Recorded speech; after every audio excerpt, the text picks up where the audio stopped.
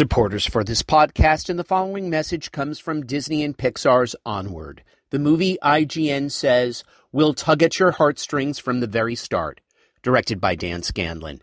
Onward is now streaming on Disney+.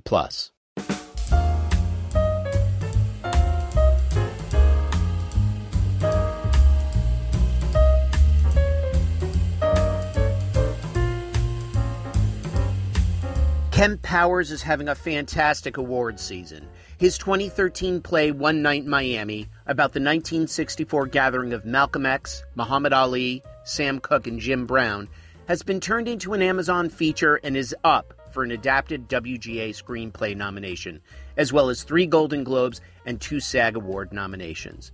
And Powers' Disney Pixar movie that he co-wrote and co-directed, Soul, about a New York jazz pianist trying to get a second lease on life, is also up for 2 Golden Globe nominations, including Best Animated Feature. Powers is here with us today on Crew Call.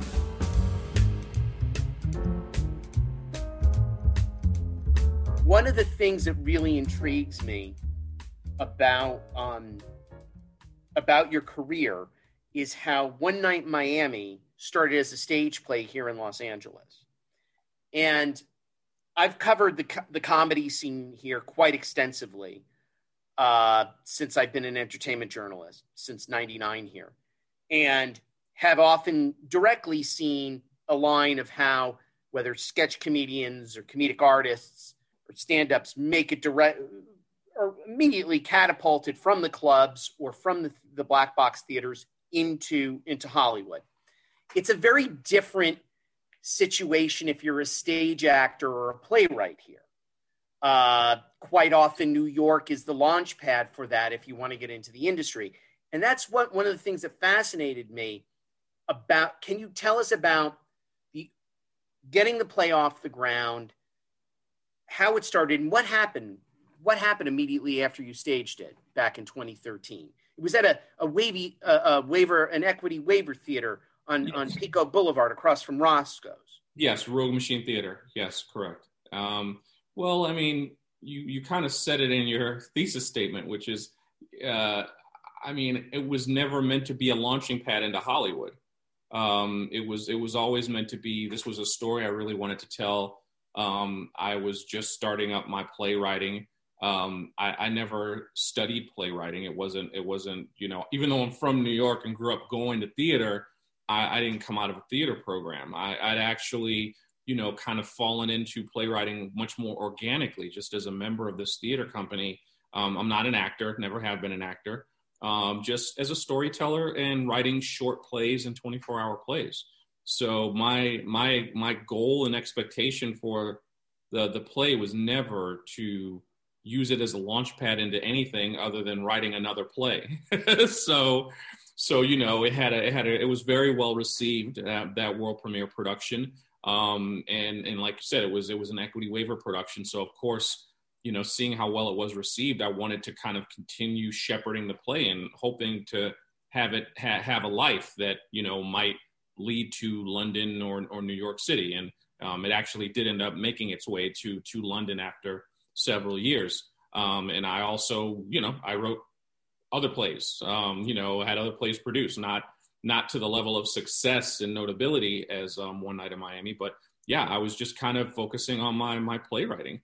And it's interesting because the producers, 2 of the producers, Keith Calder and Jess Wu, they saw the original production, and they actually approached me, God, it must have been the first month that the play was running, and asked me if I had any interest in seeing it as a film. And my initial reaction was just like, no way. Like it's a play.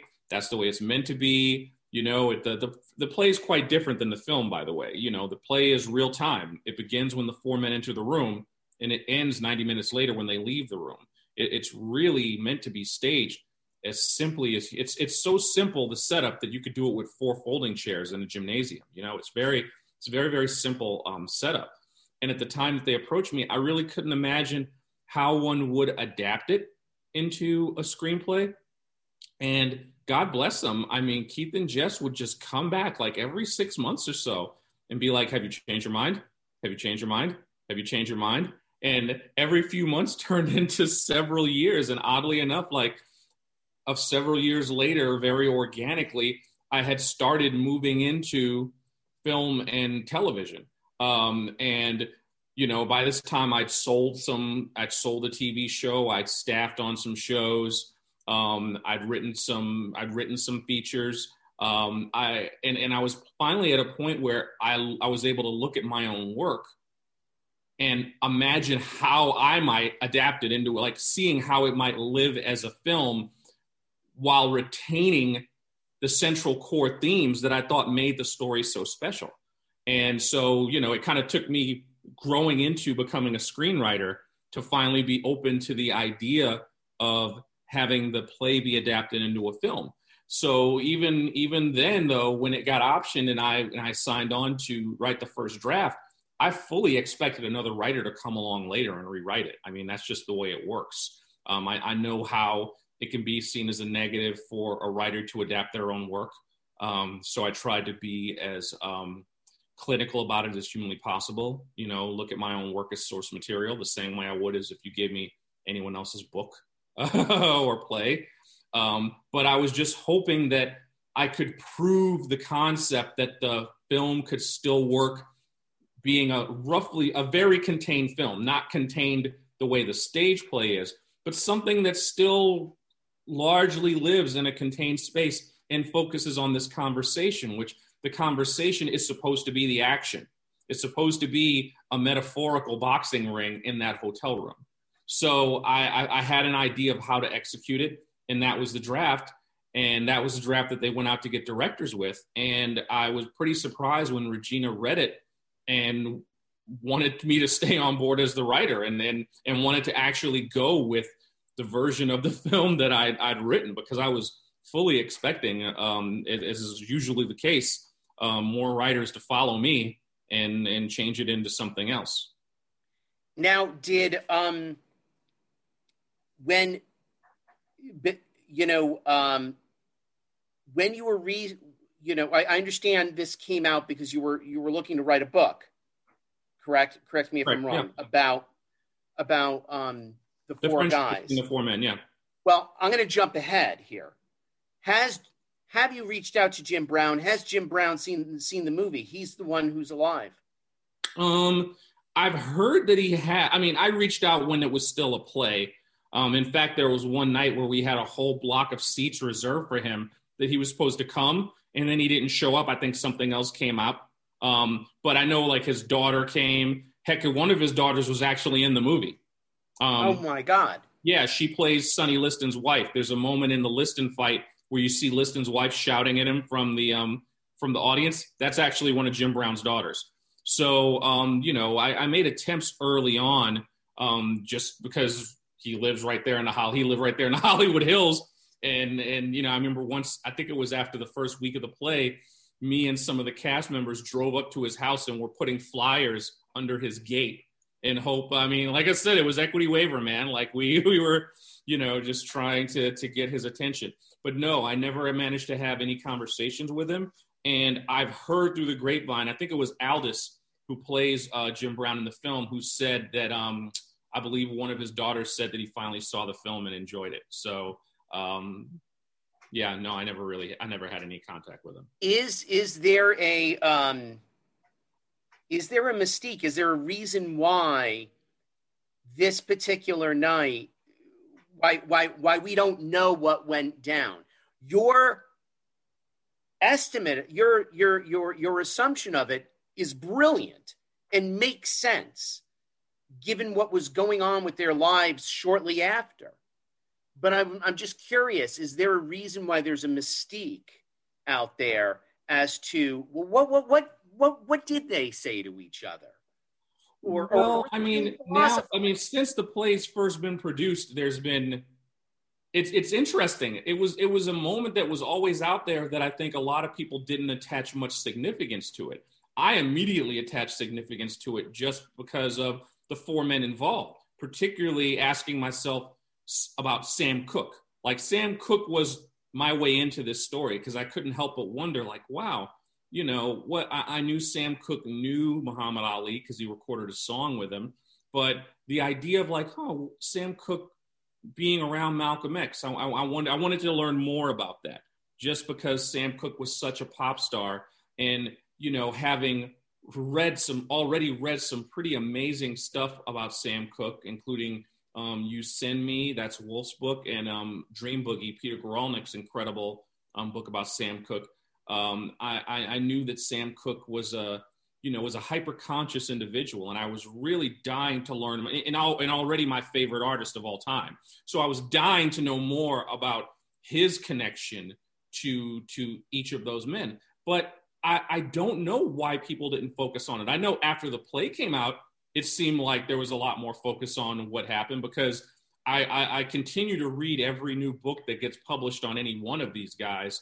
And it was interesting to note that after 2013, as new books got published, that night started taking on much more significance. So little details would kind of, I already knew about like the Vanilla Ice Cream, but then I think there was like a new Jim Brown biography that came out a few years later that mentioned the specific night in some of the conversations. There was just a number of every year that goes by, every new publication, there's more and more of a focus on that night. But I can't answer the question as to why it wasn't as significant to other people before then, because it's the day I read that paragraph in a book, I mean, my imagination went wild. Malcolm and Sam, were they always in a disagreement over? No. The disagreement is my fabrication, Because it's brilliant. I know. I mean, you can't have a film or story without conflict. I mean, no one wants to see, do I believe there was a fight, an argument in the room? Of course not. I mean, but that wouldn't be worthy of a film or even a play if there's a zero conflict. What I wanted to do was looking at what each of those men represented and distilling them down to their, political essence, having them be avatars for an argument, for a debate that transcends any one of the four. It's a debate that always has been going on long before those four men. It's a debate that I had with my peers. It's a debate that might be going on right now in a barbershop. It's just that the four of them represent some of the purest forms of that line of thinking. So again, the whole point of telling the story in that way with the conflict is to kind of get across the lesson that we can vehemently disagree with one another and still be allies and still be on the same side. That's meant to be one of the lessons of the film and the lessons of the story. So no, I would assume that, that their relationship in real life was always much more respectful than that. But again, that's not enough worthy drama for a film. I mean, the setup is just fantastic. I mean, February 25th, 1964 is when they spend time this evening in the hotel after Muhammad Ali's heavyweight championship fight against Sonny Liston. And then in December 11th, 1964, Sam Cooke would be shot. And then practically a year later, February 21st, 1965, Malcolm X is assassinated. Mm-hmm. And then before the fall of the 1964 season, Jim Brown's acting career, he would essentially retire from the NFL and go into acting. Yeah. It's just a very it was a crucible year for all four men. That's what I mean. Yeah. Calendar takes care of itself in terms of like, okay, taking each of those four men and wanting to bring them into the room with a wound, so to speak. Real life provided the wounds for each of the four men. It was a transformative year for all four of them. And of course, quite transformative in that two of them weren't going to live another 365 days. So, I mean, and then of course, there's the added tragedy that Malcolm's autobiography wouldn't be published till after he was gone, after he was dead. And that Sam's A Change Is Gonna Come, which he actually recorded before the night, wouldn't be released as a single until after he was dead. He did only perform it live once on The Tonight Show. That's the only time he performed it. So he didn't even live to see that the social impact of his most socially conscious song. But again, it's not meant to, that's why I call it historical fiction. It's not meant to, here, like the best way to explain, I remember when I was first starting to write the story and imagine what the conflict was. And I was asking myself certain questions, and the question I asked was, okay, what does Sam Cooke represent? What kind of success does Sam Cooke represent? And he represents this kind of financial independence, that is like, you cannot question that. Not only is he a musician and a gifted musician, maybe one of the most gifted of all time, but he's also in control of his own financial destiny. He knows about owning the masters to his music. He knows about songwriting. He knows about licensing. He owns his own record company. He's actually in the boss's chair. And financial success makes him a person to look up to.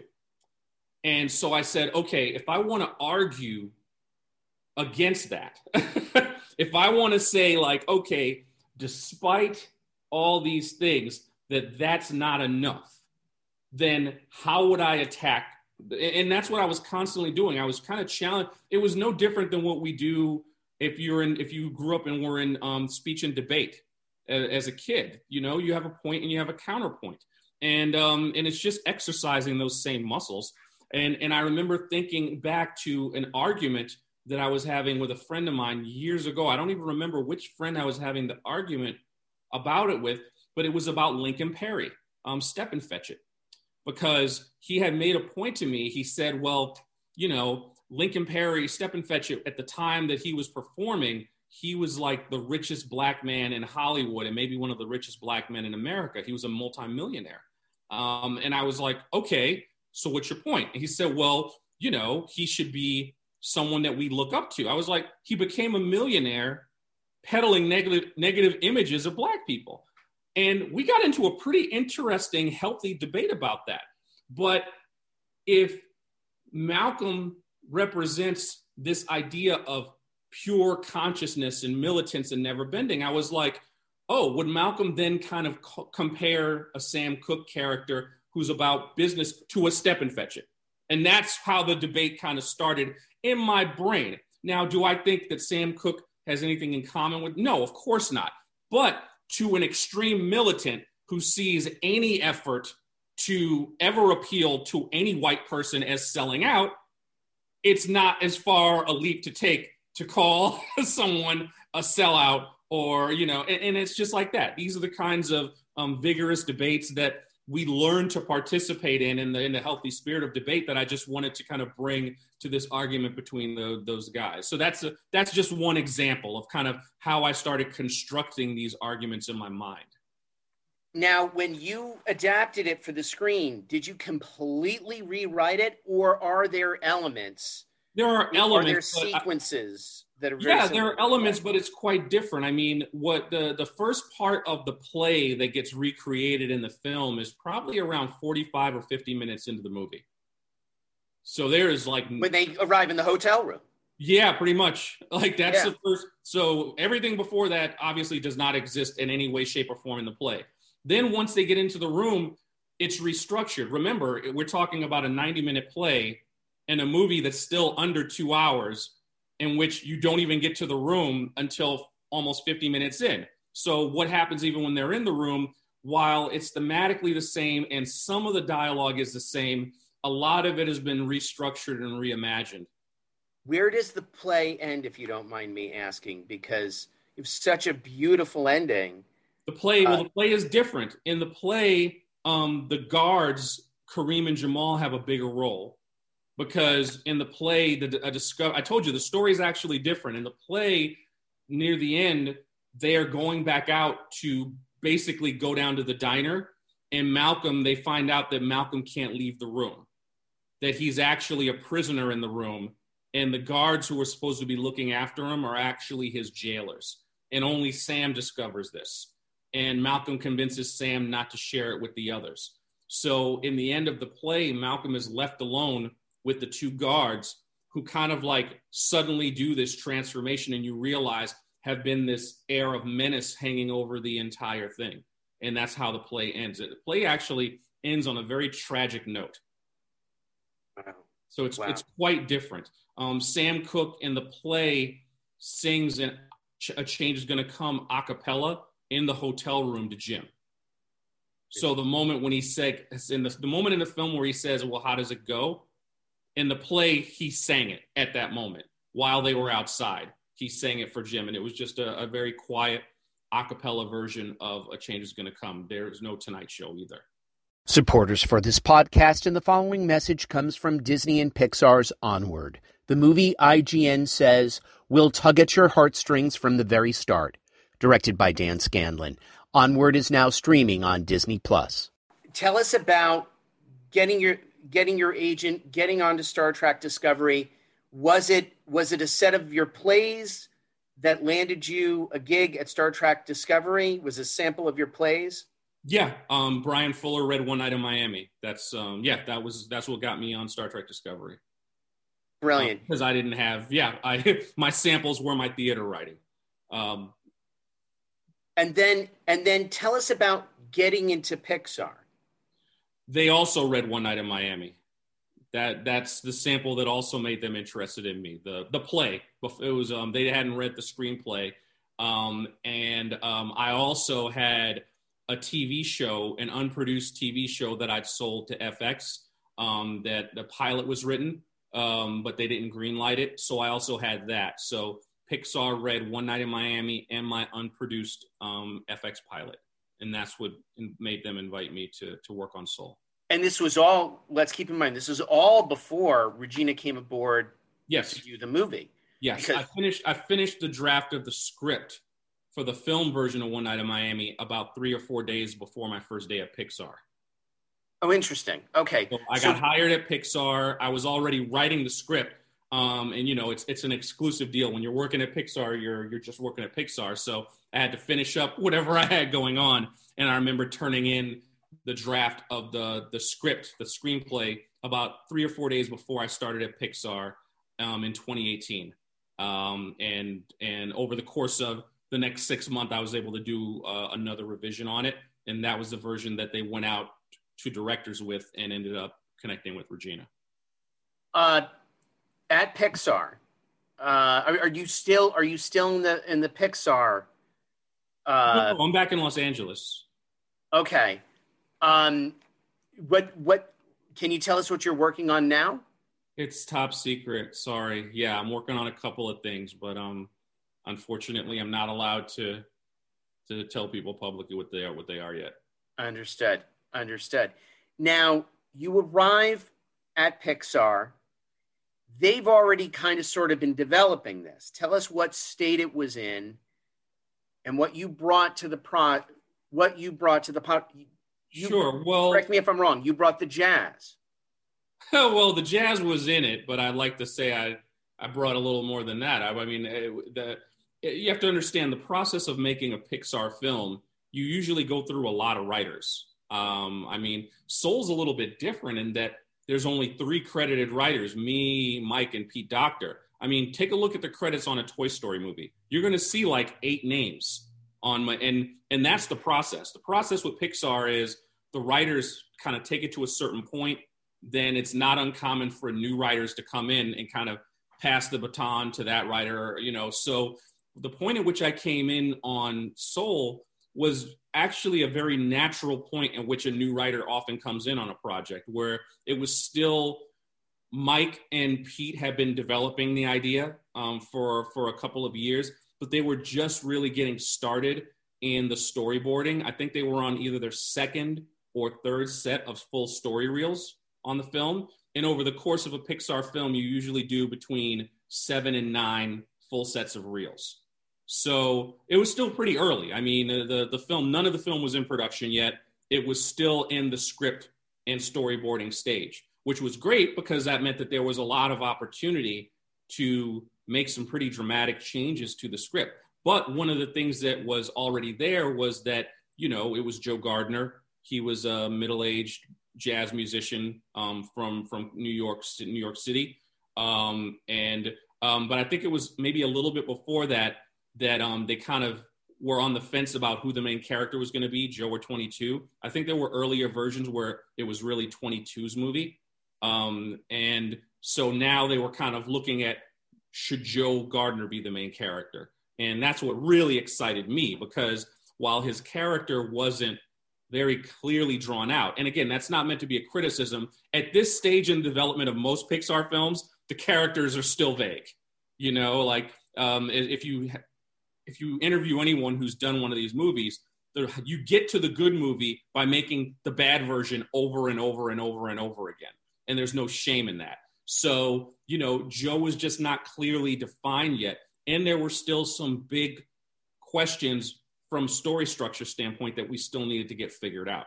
So for me, it felt like the perfect place, the perfect project to be working on. You know, I had a personal connection to the main character just based on his age and his background from the same city. I felt like, oh, I have lots of ideas drawing from my own personal experience that I think could really help fill in a lot of the blanks. But on top of that, I just loved the story and the boldness of the story that that Pete wanted to tell, because so much of what we learn in the family entertainment when we grow up is about the hero fights for the entire film to get their dream, to realize their dream.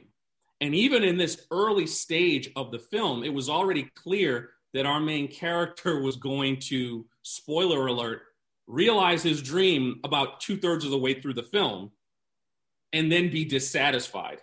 And that was like, whoo, that was such an exciting prospect, because it mirrored real life in a way that I'd never seen anyone try to do in general family entertainment. And it was very much the artist's journey, like being a creative who've been struggling for years and years past the point when people say you should have given up. I totally understood. And I also understood that, like, getting the big job, getting that thing doesn't suddenly transform your life and make you a different person. You know, like, you still have all the same faults. You still have all the same wounds. It doesn't heal them. And I thought, wow, what a bold, exciting thing to be doing that in an animated feature. So the story on a base level, removing race from it, to me was just like so exciting. There was always a heaven element in it, though. There was always something where the protagonist dies. Oh, absolutely. In the version before I came on board, they never went to Earth. It started with him dead. The version that I saw before I came on board, the Joe Gardner character wakes up and he's a spirit, and he doesn't know where he is or who he is. And he starts piecing his life together slowly, but the movie started with him dead already. Interesting. So it changed pretty dramatically. I mean, the nuance, the respect to jazz, just the shot of Dorothea playing the saxophone is just, everything is just delicious in his life. His life is such a beautiful life, and what he's doing and teaching, and you've made it's like a Jimmy Stewart character. Yeah, I mean, there are movies we love so much, like A Christmas Carol, and more importantly, It's a Wonderful Life. That was a movie that we just kept returning to again and again. Like, I hadn't seen It's a Wonderful Life in years and years, and I rewatched it shortly after I started on Soul, and I'd forgotten how dark it was. You know, like, I was like, wow, I didn't remember, like, the owner of the drugstore hitting him in the head till his ears bled. I was like, how did I not remember any of this stuff? The suicide thing as well. Yeah, I was just, he almost poisoned the patient. I mean, because he was drunk. So watching It's a Wonderful Life again, I was like, oh, okay. I guess we can have, we're not going that dark. So it you know, but it did feel like what we were trying to do was bold. I mean, sometimes I would joke when we were breaking story and be like, wow, I never thought I'd get to an honest stab at making a Terrence Malick movie for kids. And here we are. Who is Dorothea inspired by? She's great.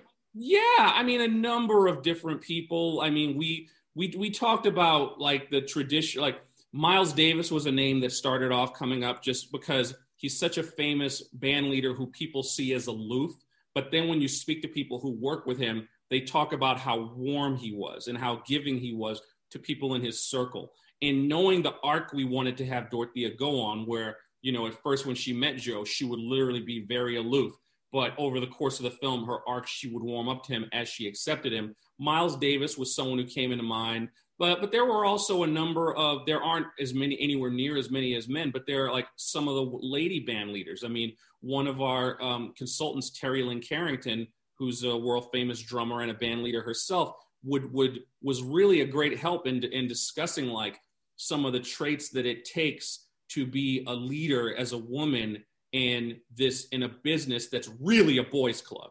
And jazz is really, really a boys club. So the input of folks like Terry Lynn, I mean, we love the Dorothea Williams character. I know I do.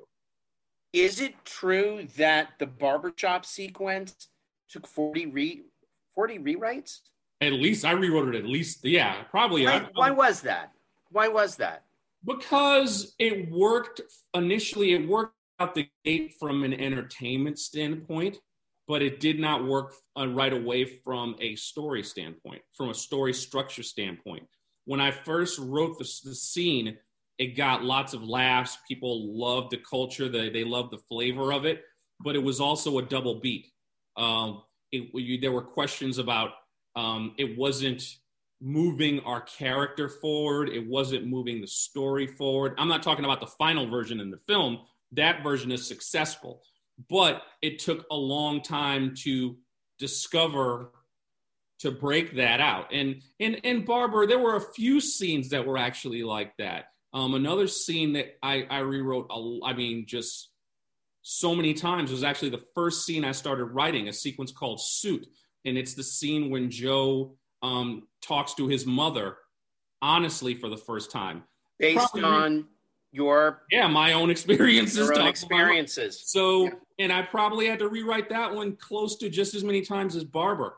But again, rewriting is a big, big part of the process. Again, I don't think that you hear that and you go, oh my God, that must have been a night. That's just the process of making a Pixar film, because the films are always broken. We almost never have a full script.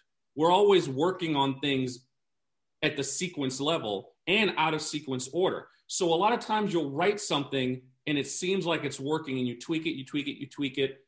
But then when it's put together with the entire film, it doesn't work, because you only get those 7 to 9 times to see it together with the entire film. So Barber took a while to prove itself, because it was also a later addition to the film. It wasn't in the film, my first couple of reels there. And then I reached out to Pete about the desire to add the sequence. And it started from a very selfish place of just like, I want this guy to kind of travel through authentic Black spaces, and I want to see Black hair. I mean, for all of our technology, we're not taking advantage of it I didn't think we were taking advantage of it to put a real shine on how beautiful. I mean, we were with the music and the performances and the jazz, but there were other elements of the Black characters I just thought we wanted to put on display with this incredibly beautiful film that we were making. Now, tell us about how you came to co-direct. I understand you're a quick learner. I am, quite. From the very first day I came on board, I think Pete and Dana really wrapped me in to ask for my input in lots of areas outside of what they usually ask of screenwriters at Pixar. So, they solicited my input with casting. They solicited my input with the character design, with the set design. When they created these external and internal culture trusts, I became, a key creative person who had to be in all those meetings. So it was kind of like dealing with that as well. And then from there, Pete started inviting me in to edit. And, these films are made in edit.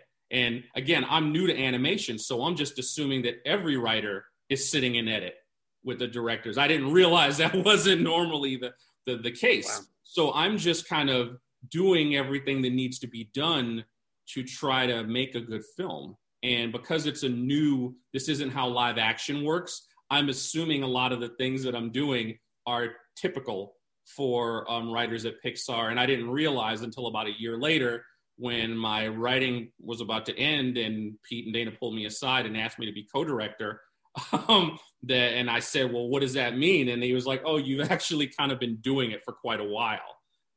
You've been, and we were by this point, we were going into production. So I was sitting in on dailies, in animation. So I pretty much every meeting that Pete was in, I was in.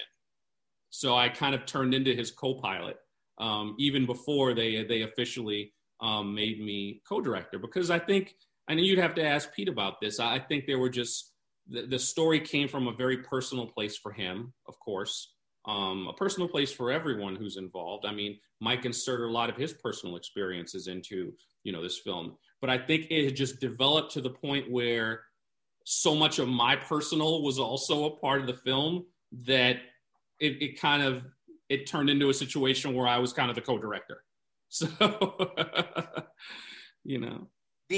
tell us about your early journalism career. What was your beat, and who did you write for? Oh, I mean, God, that was like 17 years. I mean, it started off, with me writing for my school paper at Howard, the Hilltop. One of my first gigs was at Newsweek, in the Washington, D.C. bureau. In the 90s. I wrote for a number of different music publications, Vibe and then Blaze magazine. I covered business for years. I was a reporter at Forbes magazine for several years. So right after Blaze shut down is when I took my first job at Forbes, largely just to, at the time, not be pigeonholed. So I was like, oh, business reporting, like that's something, that knows no race. After you've been covering music and hip hop, you just want to prove to people that you're able to write about anything. So that was a pretty great experience. And at Reuters for years doing tech as well as a lot of general news. That was very much a generalist depending on when you caught me in my career, I was covering different things. And through it all, I always did a lot of freelance writing for magazines. So, my byline, in addition to my staffing job, you'd usually see my byline pop up in any, number of magazines from, Esquire to Details, a lot of the men's, any place that was allowing those 2,500 to 5,000 word count long form features that are kind of largely extinct right now. I really enjoyed doing those longer form pieces. But I, my final, I was one of the people who made the transition from, print to Newswire to the internet. So my last full-time job was as front page news editor at Yahoo here in LA. And when I got laid off of that job, that was my last full-time journalism job. That was back in 2013, 14. It was not long after One Night in Miami debuted, because largely that actually contributed to me getting laid off, I think, because I got my first bad performance review right after One Night in Miami opened. It was pretty funny. I remember my manager saying, oh, you're spending your spare time doing these plays. It doesn't seem like you want to be here. I'm like, but that's what I do in my spare time. I thought I could do it. It was a very hilarious performance review, but I kind of left it going like, oh yeah, I'm about to get laid off. But they laid a lot of people off back then. Well, what's extremely inspiring before we go is how you in your 40s launched your writing career. Is that a hard thing to do? Does Hollywood look at your age, or no? They look at your material. It's excruciatingly hard. I think ageism trumps every other ism. Ageism is worse than racism and sexism. It really, really is. And, I got to say, like the first time you staff, and I remember my first staffing job was actually Star Trek Discovery. So you show up and you realize you're older than the showrunner. And the other staff writers are in their 20s, and there's a camaraderie that gets built in the writer's room, and you come in there not having a group, and it's based on age. And I very quickly realized that, like, I have to kind of level up somehow, some way or somehow, but like staffing at the low levels, there's not going to be much of this for me. And thankfully my work bore itself out that I moved up very quickly, but I didn't have 10 years to kind of muck around with low level staffing job, because culturally, yeah, there's an ageism that permeates, like, everyone. There's strains of ageism, and I laugh about it. I'm like, I get it. If I were 22, I wouldn't want a 45-year-old black guy hanging around at lunch either. But it's very palpable. And I think what helped me actually keep my sanity through those struggles was also having theater. Like, if I had a really, really bad experience on a TV show, I could always, like, not go on to another show for a little while and instead spend some time working on one of my plays. And this is I was keeping a pretty tight budget, so never spending more. I have kids and always like maintaining that budget, so that never living beyond my means. But I think theater always was kind of a solve for me that allowed me to kind of recharge my energy banks to kind of go back in and kind of face a lot of the negativity that I did early on. But eventually, thank goodness, I think my work kind of powered through. But ageism is really rough. Would you go on to another TV show? I've heard stories like there was a young guy in my improv group like 10 years ago who was a writer on 2.5 Men. And he described the opposite situation. It was the older guys that ruled the roost. Mm-hmm. And but there was always I'm talking about an older guy who's a staff writer. Yeah. So it's an older guy who's at the same level as, and I've had great experiences in TV writers' rooms. You know what I mean? I've had bad and I've had good, but through it all, age is just something that's like kind of always out there, and the makeup of the room, age is just very different dynamics. I love television. I obviously, like the rest of America that's been locked up, I've been watching an inordinate amount of it. Some of the most entertaining things I've seen outside of the cinema have been shows like Watchmen. You know what I mean? Like that's but again, I mean, thankfully that was years ago and I'm no longer a staff writer level writer. But, I just feel like when you're young, it's possible to kind of muck around and jump from show to show at those low levels and it not be held against you. But you get past a certain age, and I think you need to kind of get it figured out very quickly. But as I said, you said earlier, I'm a pretty fast learner. So, keep my eyes open, keep my ears open, work hard, learn the lessons I need to, and try not to repeat the same mistakes over and over again. That served me pretty well. Well, Kemp Powers, it doesn't matter how old you are, you're producing epic, timeless material. Thank you. One Night Miami, Pixar's Saul. Thank you so much for joining us on Crew Call. Oh, my pleasure. Thanks for listening to this episode of the Crew Call podcast on Deadline. I'm your host, Anthony D'Alessandro, and our podcast series has been produced by David Janov. Make sure you subscribe to us on Apple Podcasts, Spotify, or wherever you get your podcasts so you never miss an episode.